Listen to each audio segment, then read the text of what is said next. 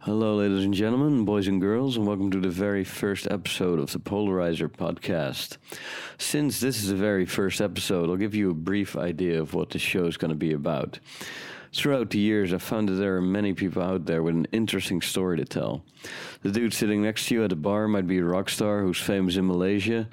He could be a guy who spends weeks on the water in a submarine for a living, or he could be a guy who creates a lifestyle around building guitars, or could be a martial artist who has trekked through the mountains of Nepal for months. You just don't know who you're drinking beer with and who you're bullshitting with most of the time. And sometimes those people have an incredible story to tell. At this time of recording, I just came back from a trip halfway around the world that took me about a year and a half. Now, you can imagine I ran into a lot of interesting characters along the way. I kept having these run-ins all over the place with random people who were doing all these amazing, wild, unorthodox things with their lives. And they would tell me about it. For some reason, people seem to find it very easy to really open up to me. I've heard stories that belong in books and movies. It's amazing. So at one point I asked myself, why not have these fantastic conversations with a microphone present? So that's what I started doing. I bought a little recorder and started doing just that. Whenever I talked to an interesting person, I would just invite them for a couple of beers, and people were very open to it, so that's great. And the guests I have on vary greatly in their approach to living. They're really all over the place, which makes doing these interviews a lot of fun. I learn something new every time. I get some new insights every time because, everyone has their own ways of doing their things. And I approach every interview like a Friday night bar conversation or like a laid-back, fun, easygoing conversation. We're not always drinking beer. Sometimes we're drinking coffee or tea or orange juice or whatever, but you catch my drift. Ultimately, the goal of this show is to provide an insight into the many ways life can be exciting and fun, because we only get one shot at it after all. So this very first show is going to be a sit-down with a very good friend of mine from New Zealand. His name is Dan, and he's a veteran from the New Zealand Army. He's been deployed to places like Afghanistan and Papua New Guinea. And he's an interesting guy with an interesting story to tell, which makes him perfect for the show.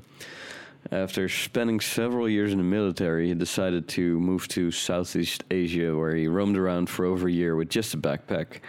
And he has some pretty wild stories from there, including being chased around by gangsters in Thailand and what life's like as a diving instructor. And he went on a motorcycle road trip with a bunch of random people through Vietnam. So it's just good adventure stories.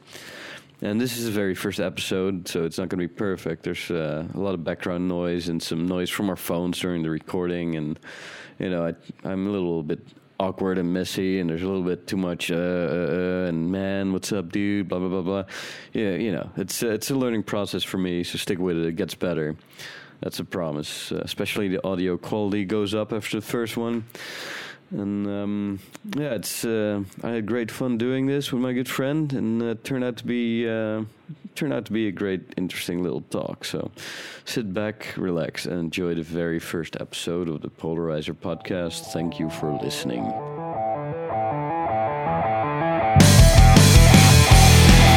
Recorded someplace random on this interesting planet we live on, with your host, Nick Hube.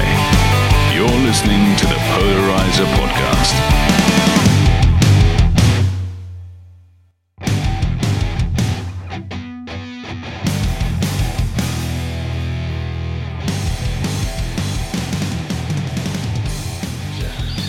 Yeah. Cheers. Cool. Thanks again. Anytime, mate. Yeah, right, well, might as well get started. Well, welcome to the very first episode, everybody. I'm sitting here with Dan, my good friend from Magnetic Island, or from New Zealand, rather. That's the one, Coromandel. Yeah, sweet, man. And when I came here to Magnetic Island, I got a job at a hostel as a bartender, and a couple of weeks later, Dan joined me there in the same function, and we were the bartending dream team, man. Living the life, man, living the dream on the island. Yeah, bartender on a tropical island. What's better than that? So I've got some Let's see. Well, this being the first episode, things are going to be a little awkward. Of course. But that's all right. That's right, man. First question for you. What was the reason you started traveling, man?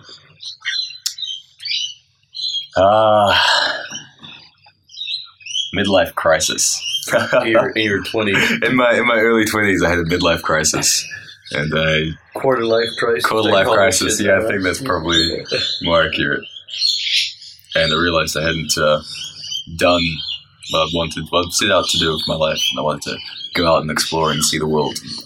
And have some crazy adventures. And at that point, you already saw some shit, though. Oh, that's true. I did spend about 6 years prior to that in the military. And so I got to do some crazy shit there. Yeah. But it's a different style, you know. When you're in the military, everything's very controlled, and you do what you're told. You go here and you do this. And I wanted to see the world from my own perspective. That's cool. Yeah, man. So what's just a little background if you want to share that? Like, what are some countries that you went to when you were in the military? So I worked a lot in the Southwest Pacific of New Zealand. So countries like Niue, Vanuatu, Papua New Guinea, and doing humanitarian aid and disaster relief type of work there. What's that? Humanitarian aid and disaster relief. So, like, for example, there was a big tsunami which wiped out a big chunk of Vanuatu. Yeah. And we would get deployed there to do things like desalinate the water so we had drinking water.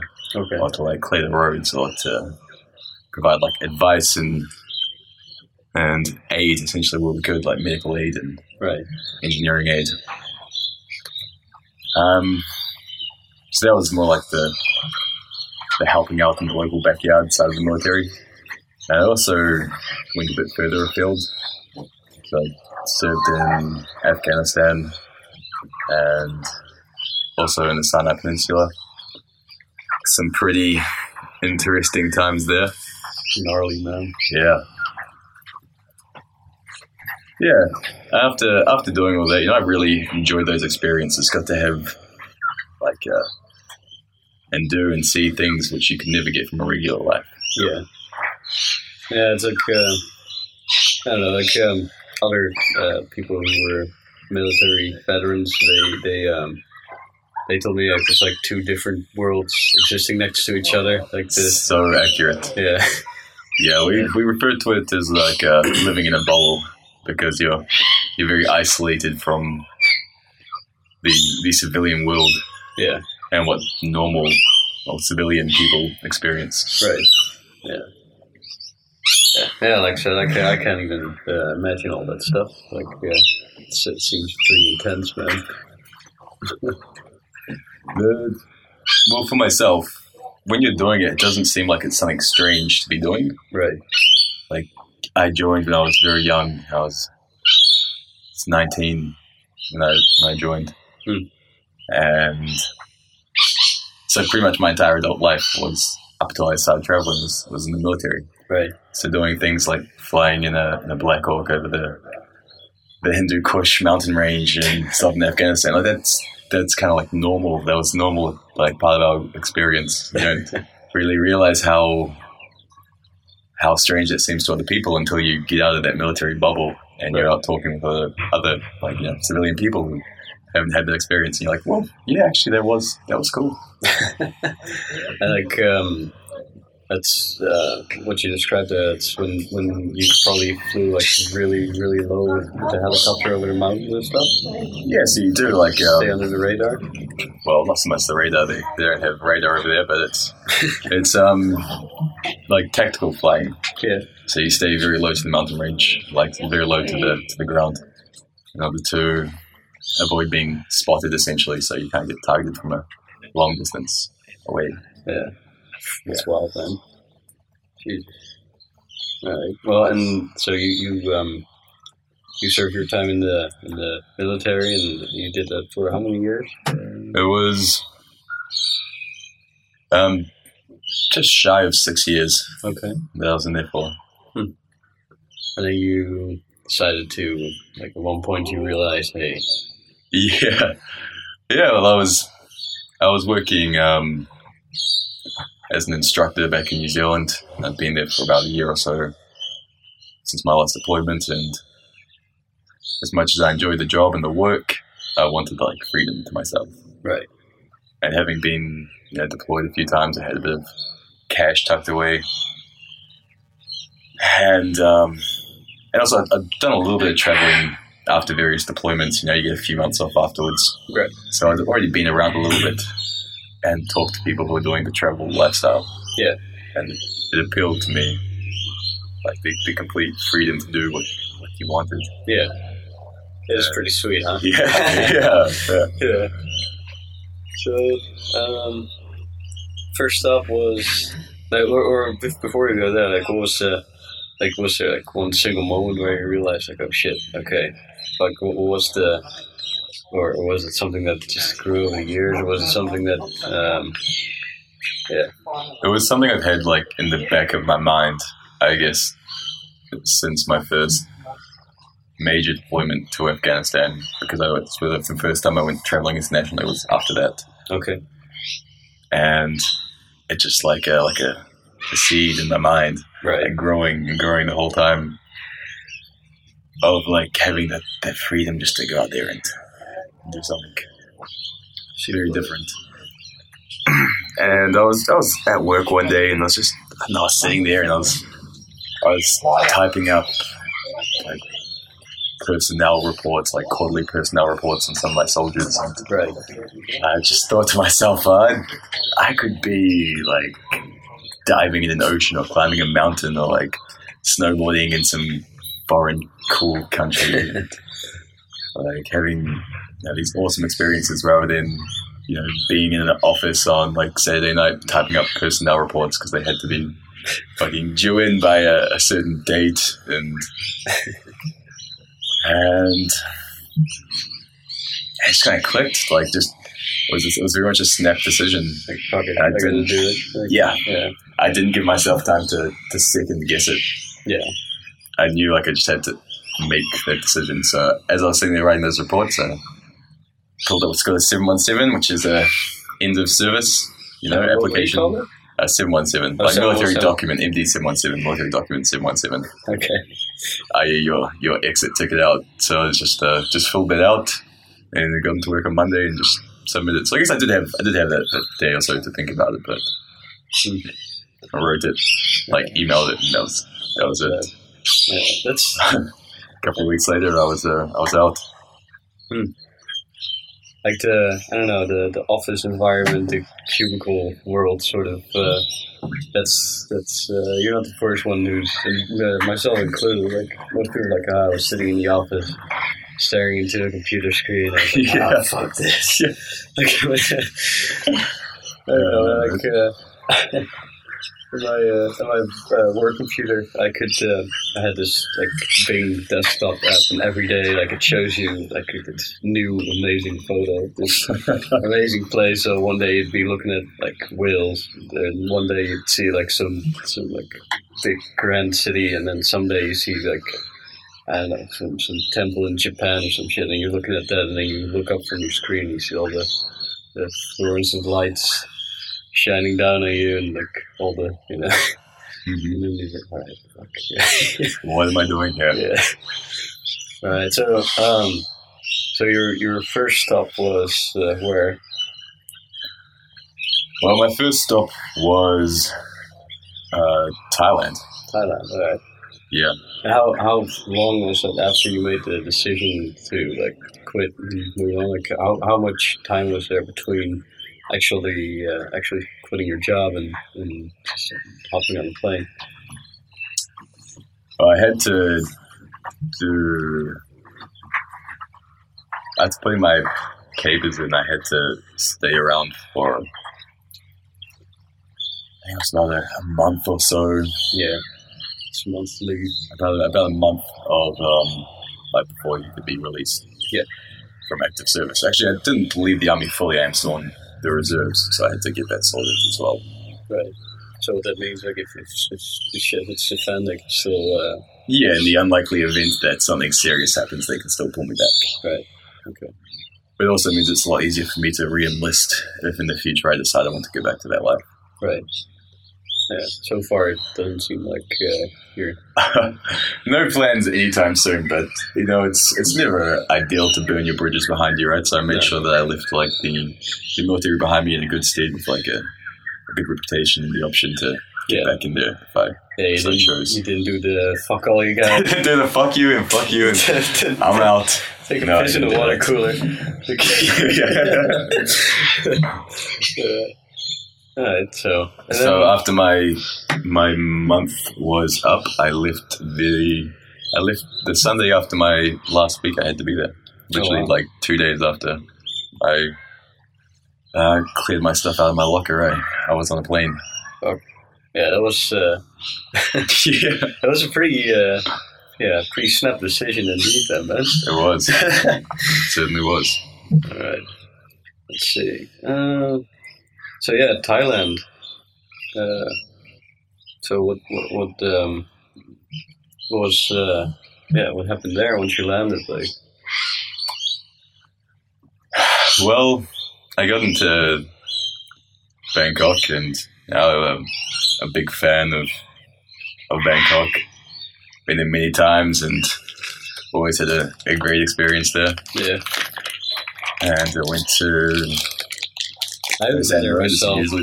Oh, really? Nah. You have to get there, man. You have to get there. Everyone who's gone there and who I talk to about it say, "Oh man, it's a wild place." Yeah, it is. Like there's very little rules in Thailand. Can you give like a funny or crazy example of that? Like, on the spot. All right, the first thing you see when you sort of walk into Koh San Road is like Koh San Road. Koh San Road. It's like the main sort of tourist hub within Bangkok. So like where everybody, like the center of gravity for backpackers in Southeast Asia. Like everybody goes through there. Okay. And you walk through the main street, and the sheer amount of people and like lights and action. Like the first bar that you see is like glowing neon lights. Name of the bar: We Don't Check IDs. Like that's like the first thing you see when you walk into this place, and that kind of just gives you like we don't give a shit. Yeah, we don't give a shit, man. You can do what you want here. Like we're not gonna. We're not going to do anything. If you have the money to pay for it, man, you can do what you like. If you got the money, honey, we got your disease. You got the money. That's Welcome to the Jungle, Guns N' Roses reference.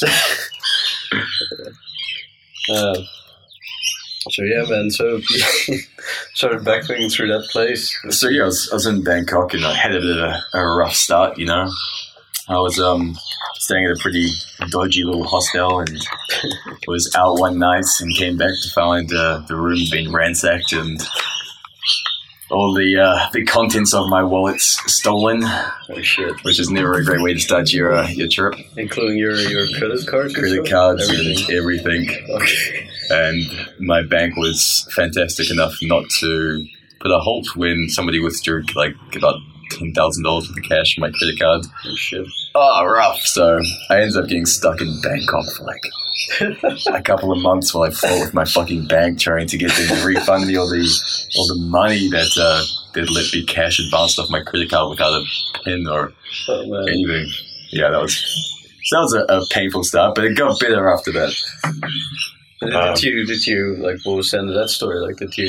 Oh yeah, I ended up getting a refund of all the money from my bank. Oh, that's good. Yeah, it took a long time, and I was stuck in Bangkok without any sort of means of getting any more money to myself. So luckily, like before I'd arrived, I'd taken out like 20,000 baht, like a grand New Zealand or something. How much cash. Is that in dollars?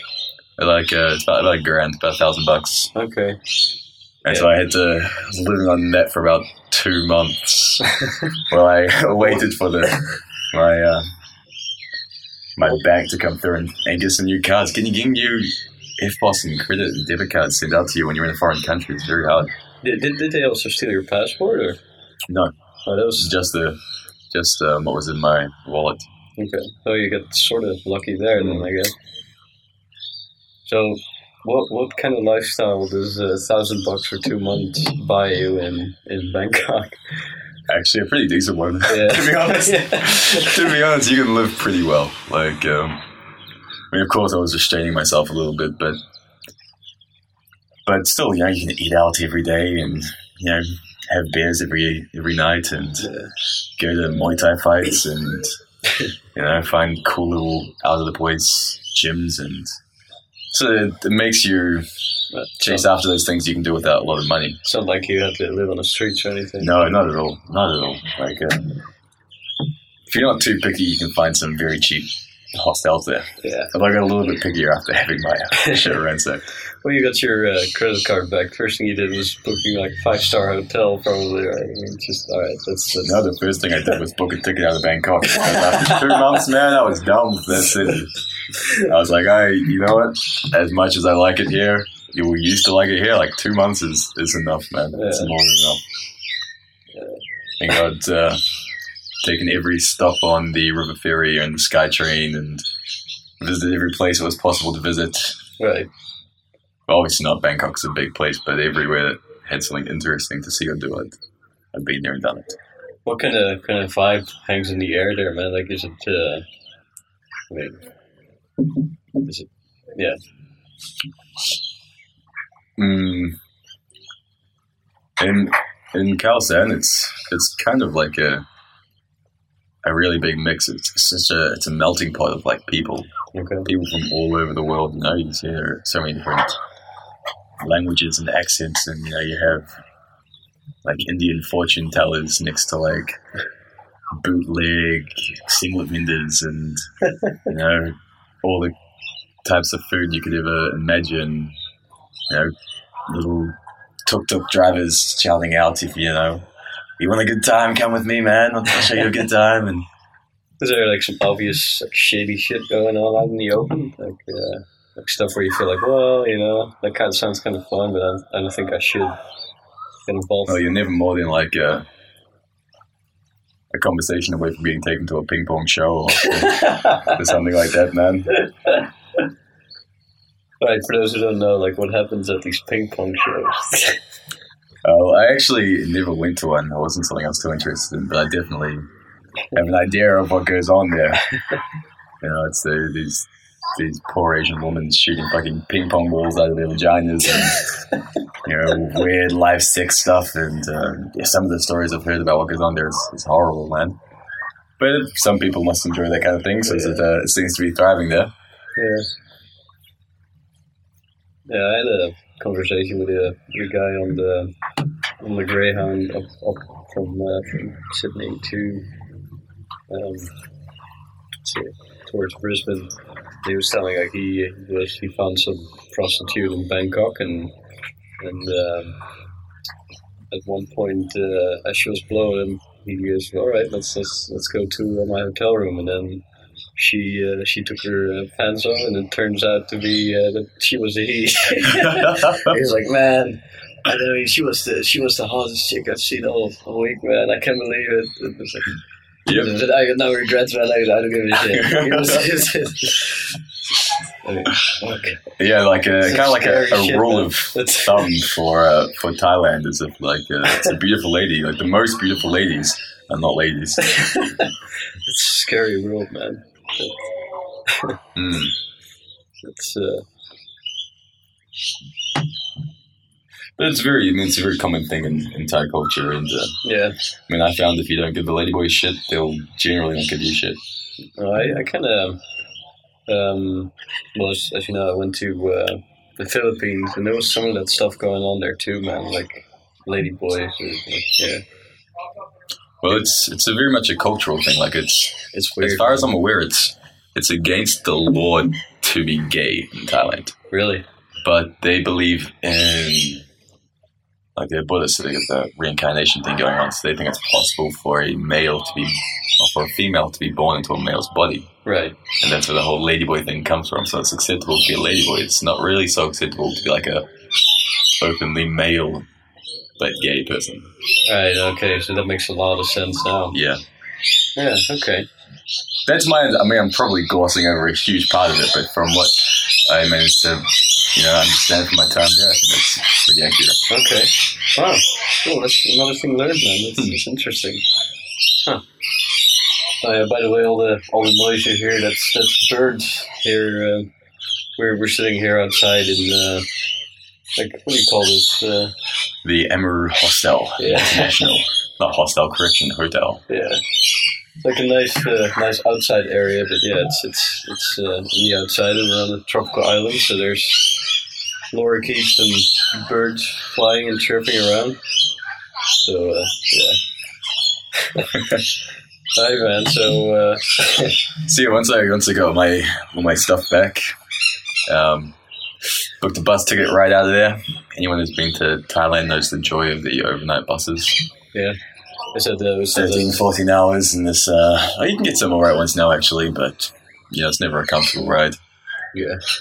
And I went out to a place. Is like a scary, shitty bus that feels like it's about to fall apart, or? No, actually, they're quite nice there now. Yeah. It's more the fact that the roads are pretty shit. They don't travel very fast. Right. And, a distance that would take you maybe 5 hours to do here in Australia will take you 15 to do in Thailand. Right. Because the roads are very slow. The traffic is insane. There's no rules there too. More guidelines. Yeah,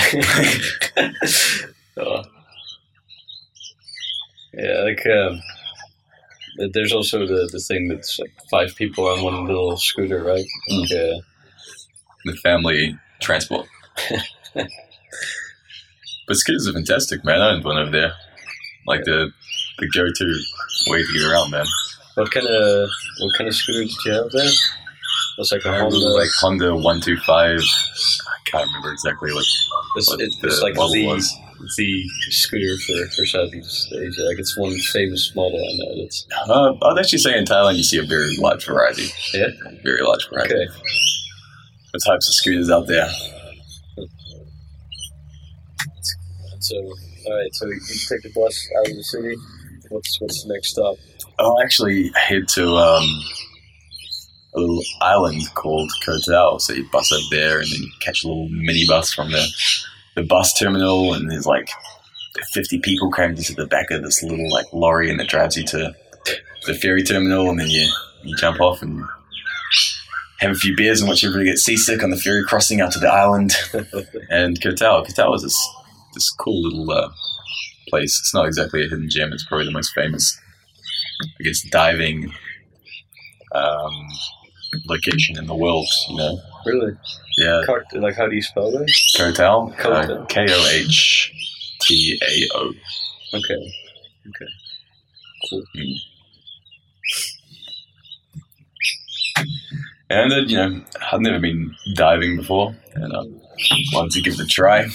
Heard that was the place to go, so went over there and took some scuba diving courses, doing your basic open water and advanced, and just really enjoyed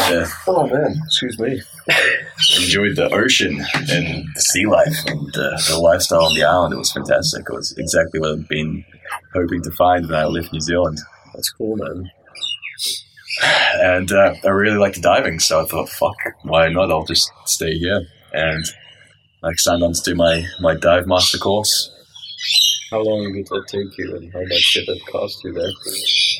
So it was around 20,000 baht for the dive master course, which is again, it's about 1,000. Yeah, okay, just under 1,000. How much would that cost if you get that here? It depends. A lot of places, like here in Australia, for example, you won't really pay to do your dive master course. You'll do it as a work for your dive master course. I see, yeah. So you don't pay anything for it, but you work on the boat or for the company 12 hours a day, 6 days a week. Okay. Without getting paid. Right. And there are options available in Thailand also. But I didn't want to have to, work 6 days a week and dive too. I wanted to dive 6 days a week and not work at all, and I had the money to do it, so but why not? Yeah, money is the key to freedom, ultimately. Yeah. And that was about 3.5, maybe 4 months. Okay. And I was diving up to 5 times a day sometimes. Wow. It was a pretty brutal schedule. We had the company that I worked for, the boat would leave at 6 a.m. in the morning for the first 2 dives. So we had to be up at 5:30, get down there, load the boat up and get all the gear on board and make sure we had all our customers and everything there and all the gear ready for them. Right.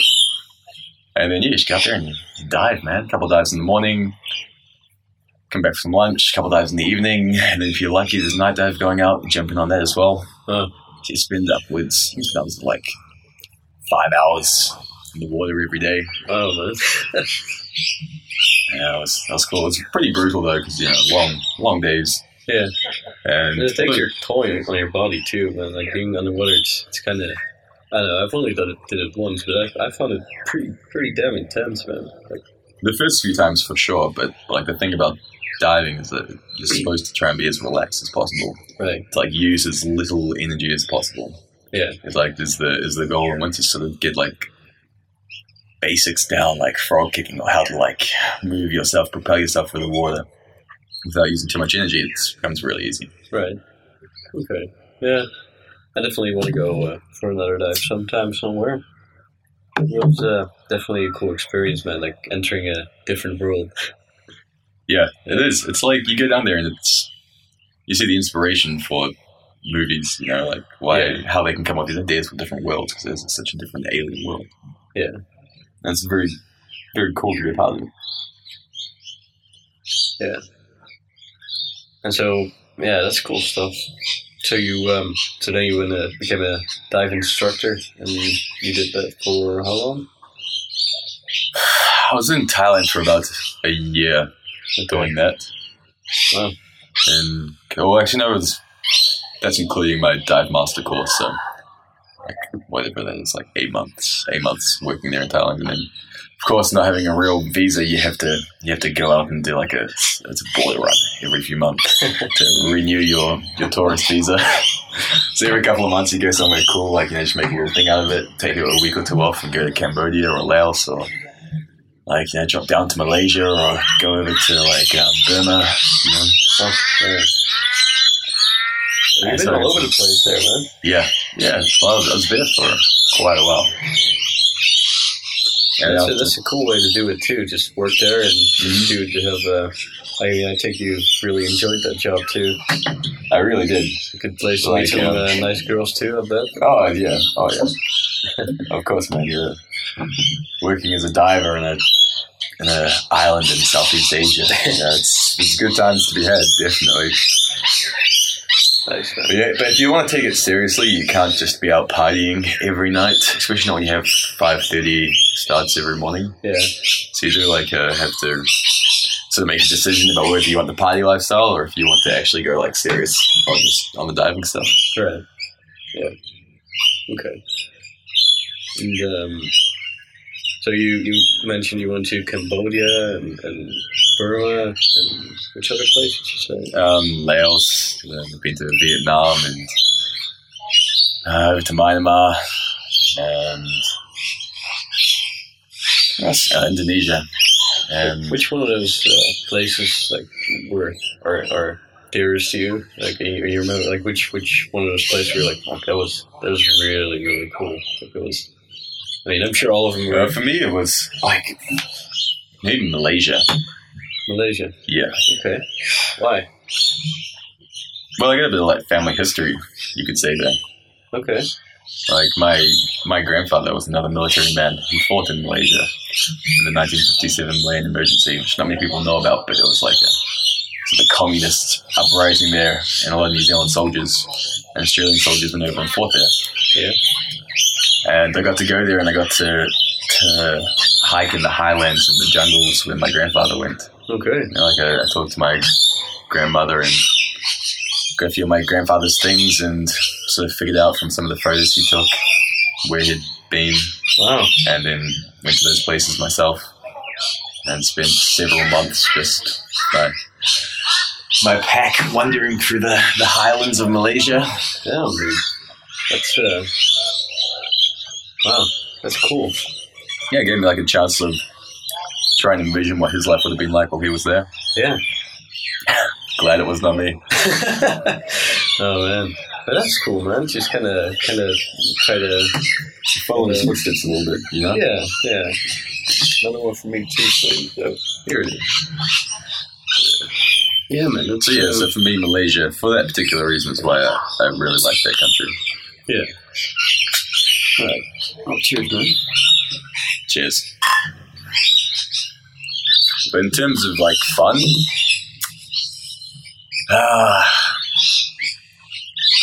I think Thailand is probably the most fun you can have. But Cambodia is pretty close. But Cambodia definitely has a darker undertone to it than Thailand does. In what kind of way? It's a lot seedier. A lot seedier in Cambodia. You can just tell like bad things happen there. Yeah, I mean, it has a pretty rough history, and on top of that, like, there's a lot of the bad type of tourists go there. Right, yeah. But I had another ex-army mate of mine who was working at a place called the Dolphin Shack in Sihanoukville. Where? Sihanoukville, which is like a town on the southern coast. Okay. So I went over there and crashed with him for a couple of months and worked at that bar. Sweet, man. Work. It wasn't really work, it was more like promotion stuff. You know, hey, come drink at the bar. And Yeah. pretty easy. Got $2 per night, dorm rooms. And $2 per night. Utopia Hostel. Oh, what a rough place that was. And yeah, that was just a fun place though. Yeah. Well, those kind of rough places, usually like when you're there, it's always easy living through it, but it always makes for the best story afterwards, man. Oh yeah. After a few weeks in that hostel, you really get clean again. You need to. You really want to get out of there. That was really fun. And Vietnam also, like, did the whole got a scooter thing. So, like, hired a scooter in Ho Chi Minh City. Yeah. And started with like a couple of guys I met down there. We all like hired scooters out. So you can hire them in Ho Chi Minh and then give them back in Hanoi in the north. Oh yeah. So we started like a road trip. With scooters. With scooters, yeah. That's cool. Going up and just going through each of the big major cities, you know, like Hoi An and Nha Trang and I can't remember the names of everywhere now. And by the time we finally managed to arrive in Hanoi, we had amassed a group of approximately 17, 18 people all riding in scooters, and this one big like pack just going from city to city. Like the Hells Angels, man. The worst Hells Angels ever. Little scooters. And flip-flops and singlets and riding scooters.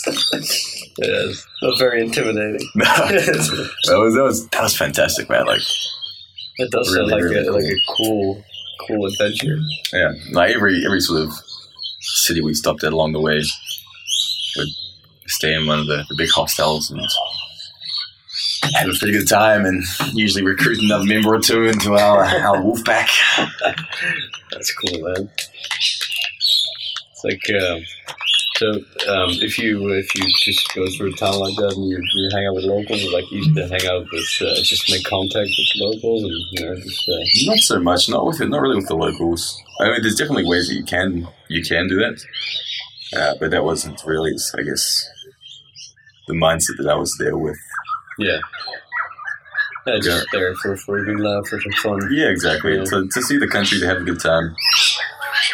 In terms of nature, like it's just beautiful. Like if I think about that country, I think of like lush jungles and stuff like that. Or am I off? Like, lush is a word. I'm not sure if it's one I'd use to describe the jungles of Vietnam. They're big and they're hot and they're sweaty, and it's not a very forgiving like place to be in, man. Yeah. So if you go there, leave your valuables at home. Don't take too nice stuff with you. Nice clothes. Just rough it out, man. Yeah. You have to get off the sort of the beaten tourist path to get out into the jungles, like quite a lot. Did you do that? Not while I was in Vietnam. No. Like I was doing the road trip from south to north, and didn't have too much. We didn't a lot too much time to seeing the jungles. Right. It was more as uncultured as it sounds. It was more of a country-long bar crawl. Well, sometimes that's just what you're looking for, you know. Like when I came, when I did went up to Brisbane, I was in Australia. I was stuck there for like a month or so.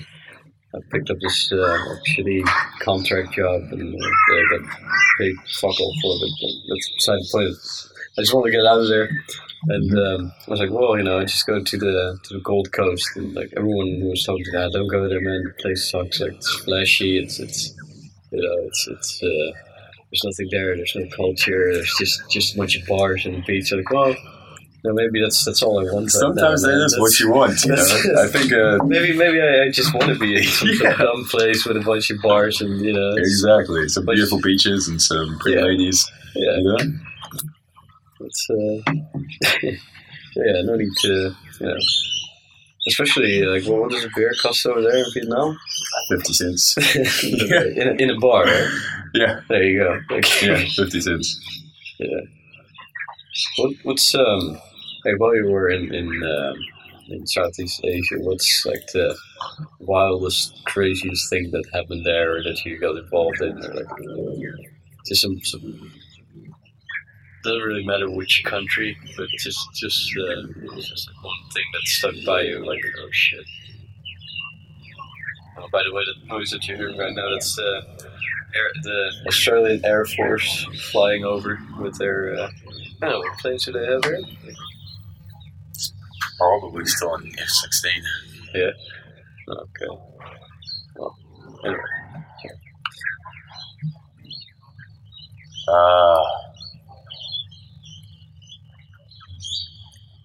Are you going through a library of like? I'm trying to pull through like the collection there to see which would be the wildest and the craziest. It's hard when they all blur together after a while. Like you never have a hangover because you keep on drinking that kind of stuff. Pretty much, man. Pretty much.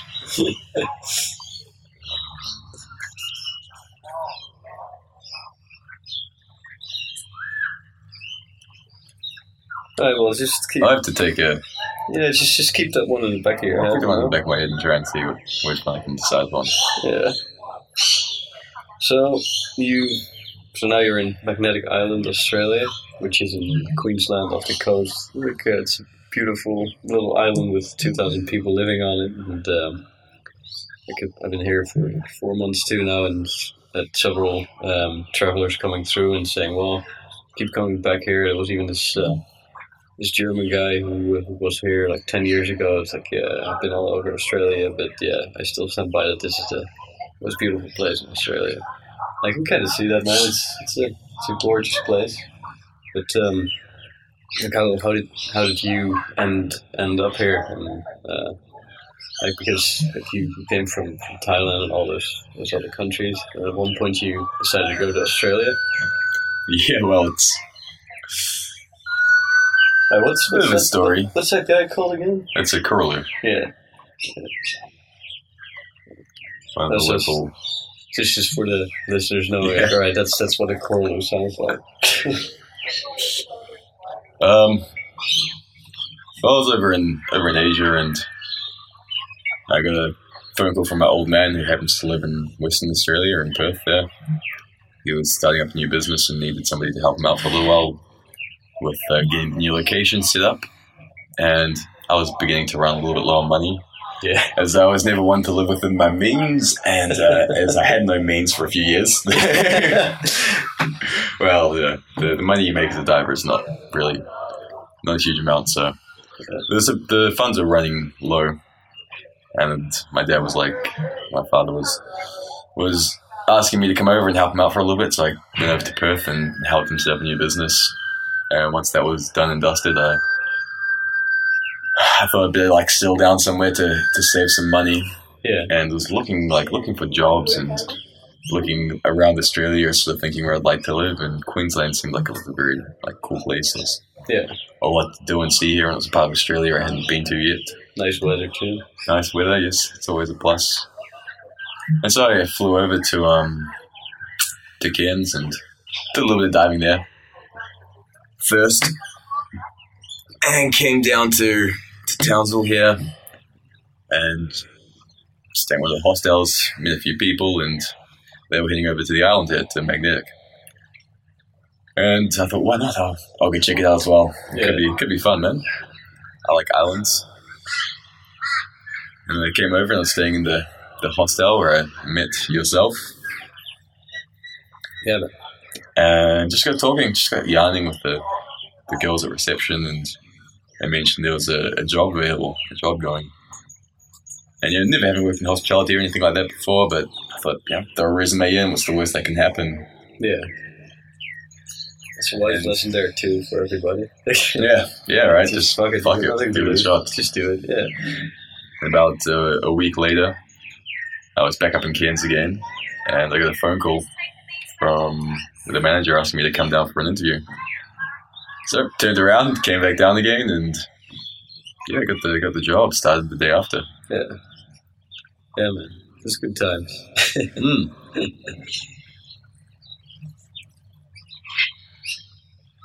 So now just loving life on the island and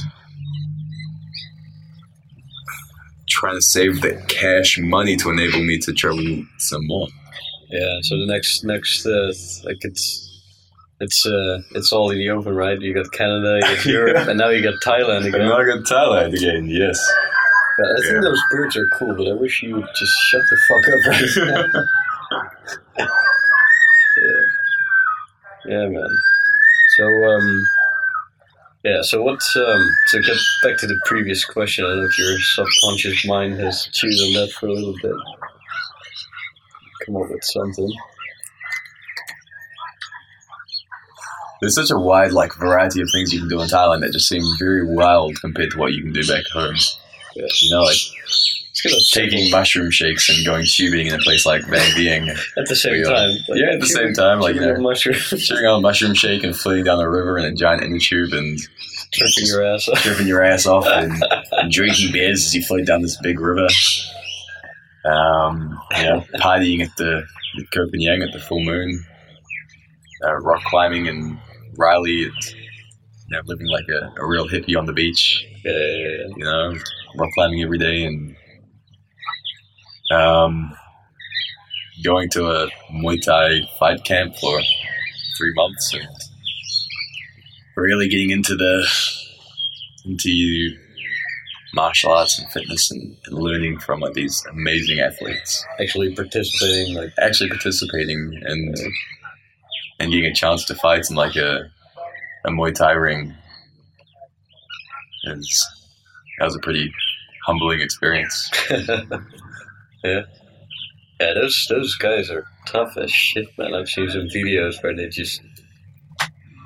beat the fuck out of each other. Yeah, it's a hard sport. Yeah, it's a hard sport. Like knees to the head and shit like that. I mean, it's knees, elbows, everything. Yeah, 8 points of striking.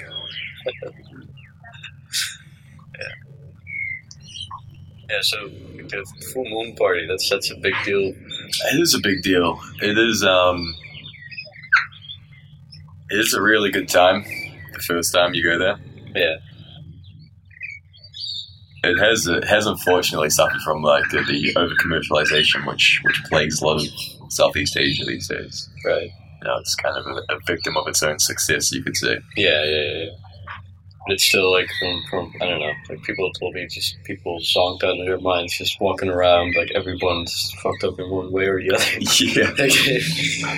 Yeah, you take 50,000 people and cram them onto a tiny little island and fill them up with coke and drugs and alcohol and then just see what happens, man. Yeah.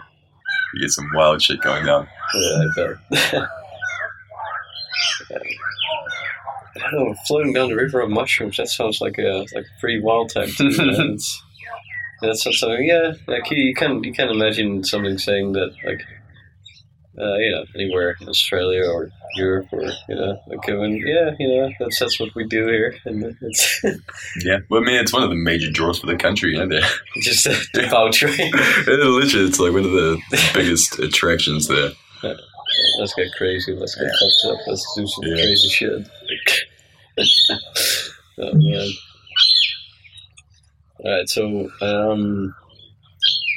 what's the scariest experience during your travels so far? Like yesterday, you told me a story. And Yeah, that was the military days. yeah.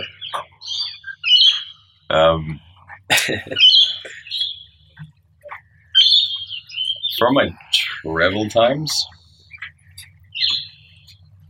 having a run-in with some Indonesian gangsters in Gili T. That was pretty nerve-wracking, I guess. And for those who don't know, like Gili T is this little island off of Bali in Indonesia.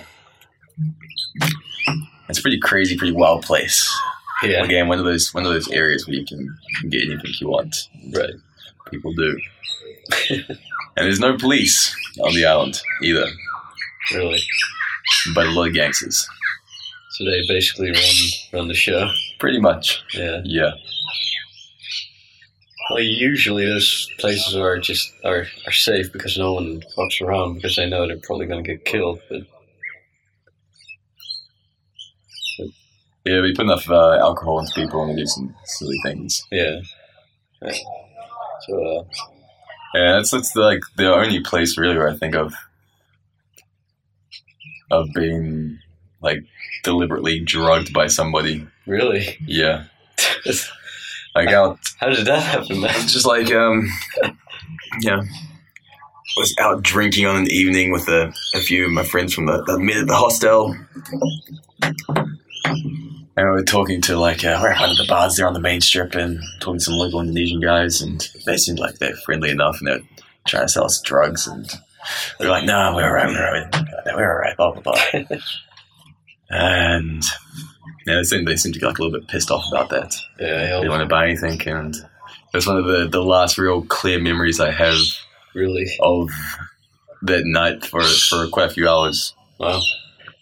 And it came, I don't know, like 2 a.m. in the morning. I just you have that moment of clarity when you snap back to reality. Yeah. And I was in a cash withdrawal box, one of those. Over in Asia, all the ATMs, they're in these little boxes, so you can close the door behind you. Yeah. Other people can't get in or whatever. Oh yeah, I've And seen I those. was- Yeah, it's just like a phone booth. With Yeah, an like a ATM phone in booth it. in the Yeah. ATM. Yeah. And I was in one of those, and I was trying to jab my IFPOS card into the machine, and I remember just a moment of clarity. I looked down what the fuck am I doing? And I put my IFPOS card back in my wallet, and I turned around, and I was by myself, and there was about 5, 6 Indonesian guys behind me Waiting outside. waiting, and I was like, fuck, what am I doing? He's like, you owe me money for drugs. I was Really? like, I didn't take any drugs from you. He's like, you did, look in your wallet. I'm like, what the fuck? I look in my wallet, and there's a bag of powder in there. Fuck. Of course, all the money in the wallet is gone. Yeah. And I'm like, fuck. Jesus, that's a scary situation. Yeah, man. yeah. So gotta put my card back in, but luckily I hadn't transferred any money onto that card. So I was like, oh, there's no money in here, man. I look at the screen, there's no money. He was like, here, try this one. So he gives me back my other card that's been stolen from my wallet.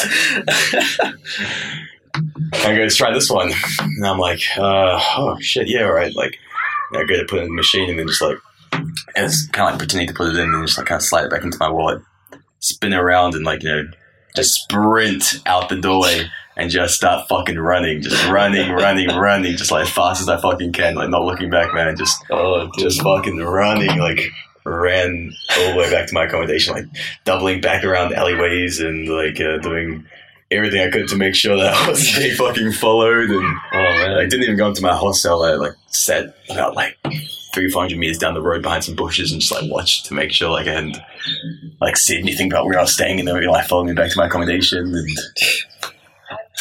Jesus. yeah, so yeah, it's a little What do you place think- to be fucking careful there. I got pretty lucky. What do you think they gave you there? Is roofies, room shit? I have no idea, man. It's just lost a couple of hours there. Just like, yeah, just totally lost a few hours. I mean, I can handle my alcohol pretty well, and I know that that's not something that happens to me from drinking. Mm. So yeah, you gotta be careful in those places. How can you tell that it's just like you can always just tell when it's that kind of place, like just the way people sort of act around one another and. Yes, like it's the way people say, like the way the local people act, especially if they're trying to sell you something, and especially like drugs or anything like that, man. Like it's not worth it in a Southeast Asian country. Yeah, like not worth it. Yeah. Yeah, and then there's also undercover police try to trick you into. Into buying stuff. Yeah, like basic rule of thumb. Somebody offers to sell you drugs, just don't buy them. Do not buy them. Yeah. Well, that's a good tip, I'd say. Yeah. Yeah, man. So, what's the one thing you take with you on your travels that you really couldn't live without? Like one like piece of gear or one gadget that you just like, yeah. If I wouldn't have that with me. Anywhere really, I would feel naked. Well, I have a couple of things, really. I mean, the most important one is a good smartphone, and Yeah. that's key. Yeah, You can replace everything with that. Like, you don't need a camera, you don't need a laptop. Like, a good smartphone yeah. is essential.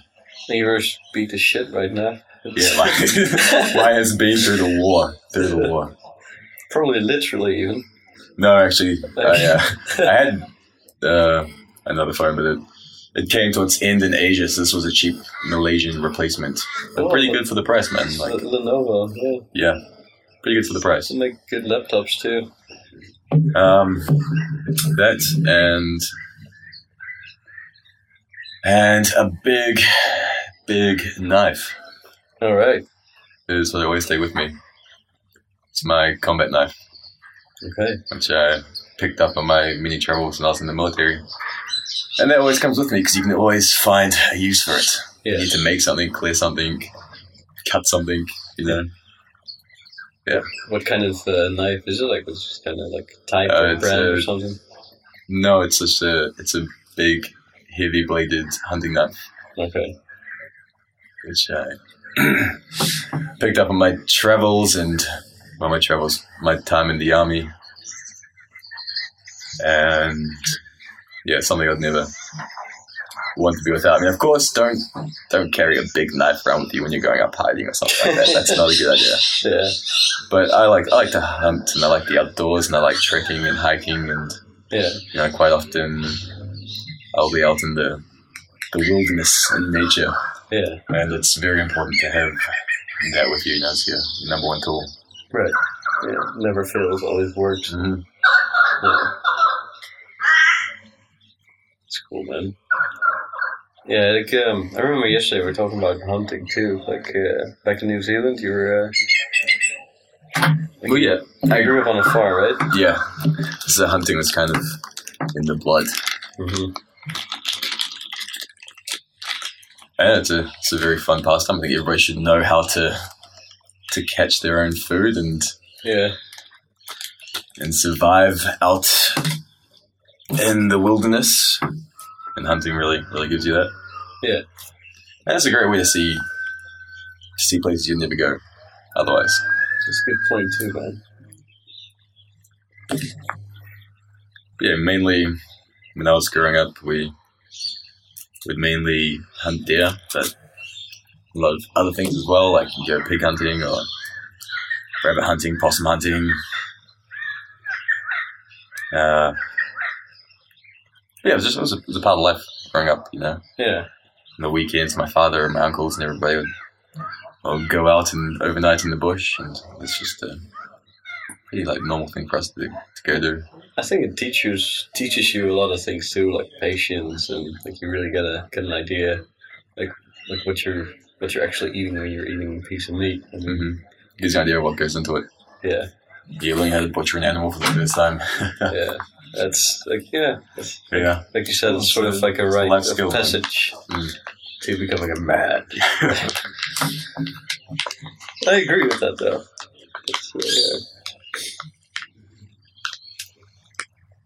Yeah, it's gives you just good basic survival skills. Yeah. You know, you'll learn how to make a shelter. You'll learn what can and cannot hurt you out in under nature. Yeah, that's something I think we got removed from in the last 100 years, probably. Most of us. Yeah. I mean, it's real easy to just buy whatever in the supermarket. You don't have to even know where it comes from. Most people don't even want to know where it comes from. I mean, it's pretty funny, man. Like a couple of my friends run a restaurant back at home. They just opened a place earlier this year, and they have this pig roast, like just the pig on the spit. Yeah, and they post like a photo of it on their Facebook page, and everyone's like all up in arms, like, "Oh man, that's horrible, that's cruel." It's like, oh, do you not understand how food is made? Yeah. There's literally no difference to doing that than just sticking it in your oven, mate. Yeah, but I don't know, like just the visual of it, I guess, just makes people rubs their noses in reality, I guess, and it's not comfortable for everybody. No. So all right, so we got a smartphone, a big hunting knife, and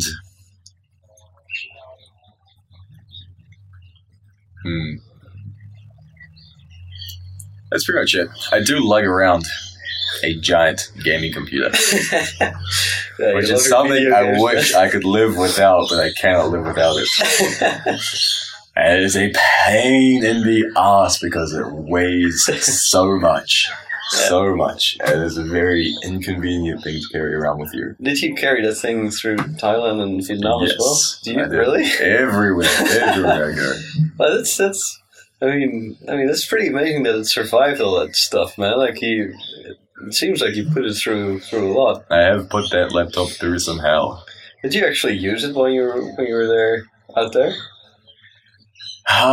When I was stable, like for example, if I'm in a place for more than like maybe 3 months or so. Yeah. Then like I like to game. Been a gamer since I was a little kid. Yeah. And still get on there and like to have a few games where I can keep them. It's a good way to keep in touch with friends as well. I'm not so much for social media, but I do, keep in touch with a lot of my friends via gaming, you could say. Yeah. What are your favorite games again? Or were you saying Dota? I have sunk way too many hours into Dota. Way too many. And the Civilization. But, so like strategy games is sort of my thing. Oh, yeah. And I guess that went hand in hand with the job as well, I like the military, I like tactics, I like warfare, and I like games where you can do those things. Yeah. That makes sense. I like to try and convince myself that I was helping to train by playing these games. Oh, yeah. Not wasted time then, man. Like, yeah. That's a good pastime, man. I can't believe you locked that fucking... fucking heavy thing everywhere, man. But it's like a 17-inch... Yeah, 17-inch Asus Republican Gamers fucking gaming beast. The power brick that weighs like a kilo too.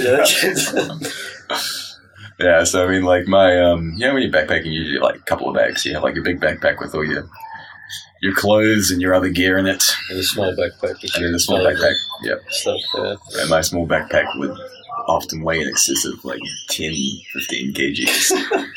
That's a lot, man. Because I'd have that big laptop in there and then, a few other things. Yeah, so you also travel with 2 backpacks. Yeah, you're like a backpack and like a day bag. Like I took my military day bag because it was very good quality. Yeah. It looks cool too, man. So I saw your name, your last name on there. It's just a cool looking back. You probably can't buy that, right? You probably can buy them, but they are very expensive. Yeah. If you find like a military surplus store, or if you find, probably buy it online somewhere, I'd imagine. Yeah. You know, it's made by Camelback, and Camelback is a commercial retailer. Oh, really? As well, so. Huh. Yeah, I know them. They make the backpacks with the drink packs in them. That's right. Yeah. They make a lot of cool military gear. Huh. No, I didn't know that. That's cool. Well, to try to find, dig up somewhere which one you might actually, yeah. Also, I carry my mask and my fins with me. Oh, yeah? Yeah. I don't carry around the full scuba diving set, but always make sure I have like a mask and a set of fins, so wherever I am, if I feel like going for a bit of a dive, a bit of a free dive or a snorkel or something, I can get out there and... Those are pretty big things to take with you. Yeah, the fins are proper tech diving fins from when I was working. Really? So they're not light at all. Wow. Like they're very, very large, but... Like tech diving, what does it mean? Is it like professional? Technical gear? diving. Yeah, so technical diving is just like it's, I guess, a logical progression and extension of recreational diving. It's going deeper. It's using different mixes of gases. It's exploring harder to reach places. Using different mixes of gases, what does that even mean, man? Well, it's using things like nitrix or trimix instead of your standard air. Like right. in the air that you breathe, there's a mixture in there. It's like 21% oxygen, 79% nitrogen. If I remember correctly, probably not. But anyway, different mixes of gases supply you with a different ratio, so you might have. Right, so yeah, like you can take more air with you. Yeah, so you use less of your gas supply when you're diving at different depths. What's the deepest you ever been?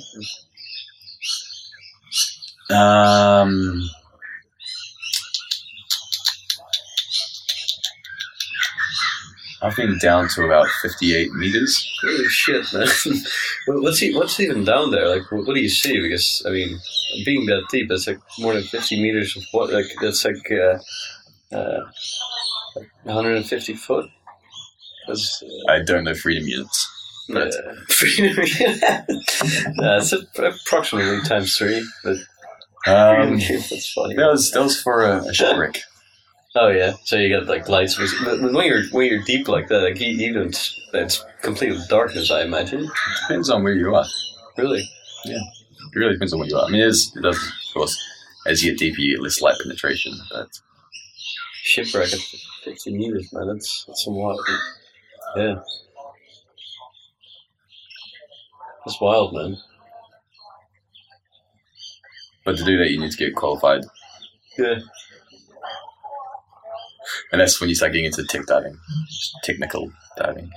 Okay, and when you do something like that, you probably never go alone either. You never go alone when you're diving anyway. Okay. You always use the buddy system. Right. So you always have somebody else with you. 15 meters, man. That's crazy. Yeah, I'm just trying to imagine what that would look like. Just like a ship underwater, frozen time, kind of. Yeah. It's like a snapshot. It's gotta be kind of a haunting experience in a way. Oh, absolutely. Some of them are. Some of them are very. Especially if you know that a bunch of people fucking died in there. I mean, didn't you tell a story when you actually saw like some skeleton underwater somewhere? Yeah, there are certain shipwrecks you can go to where they still have human remains in them. Yeah. So you're swimming through these very small, confined spaces. Yeah.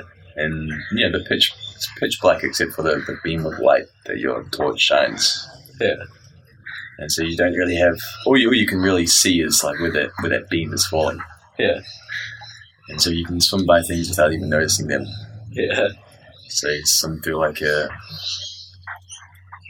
passageway in the internal of the ship and come through a hatch. You can be looking around, don't really see anything, and then just shine your beam down into the corner of a room, and there's just like a old, like, skeletal remains of a person sort of in a pile in the corner, so they can ground up and half eroded. It's pretty haunting, man. The first time you see it. Yeah. Yeah, I can imagine, man. Wreck diving.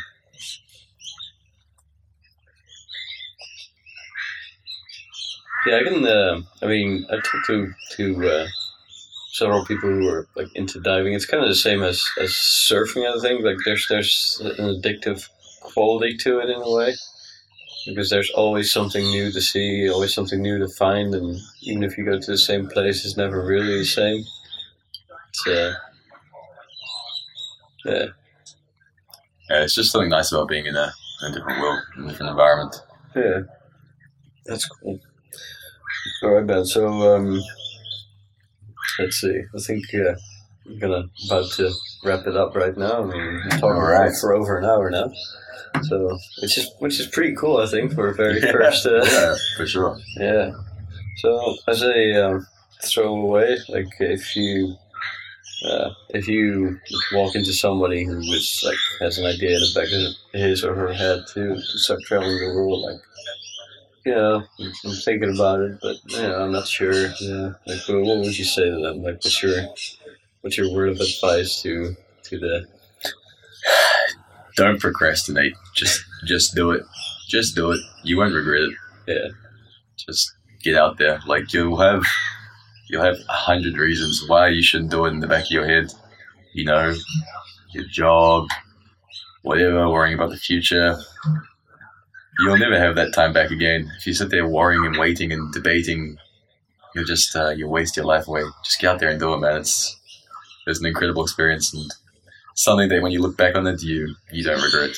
Yeah, I agree with that too, man. Like, I started hitting the road when I just turned 29 years old.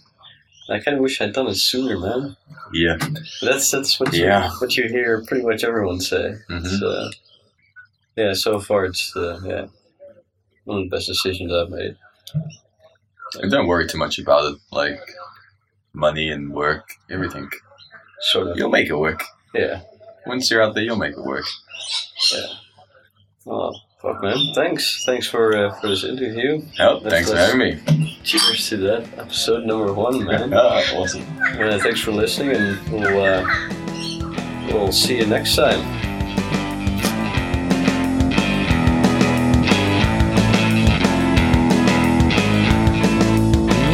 You've been listening to the Polarizer Podcast. Check the show notes for links and details on literally everything that was discussed and mentioned during the show. Subscribe to this podcast for free on iTunes or your other favorite podcast directory to never miss an episode. And be so kind to give us a 5-star rating and review. Visit thepolarizer.com for high-quality articles on making life an adventure, traveling the world, being the best you can be, and other topics that fuel the fire in your soul. That's thepolarizer.com. One word, including the. Thank you for listening, and thanks for telling a friend. It really makes all the difference.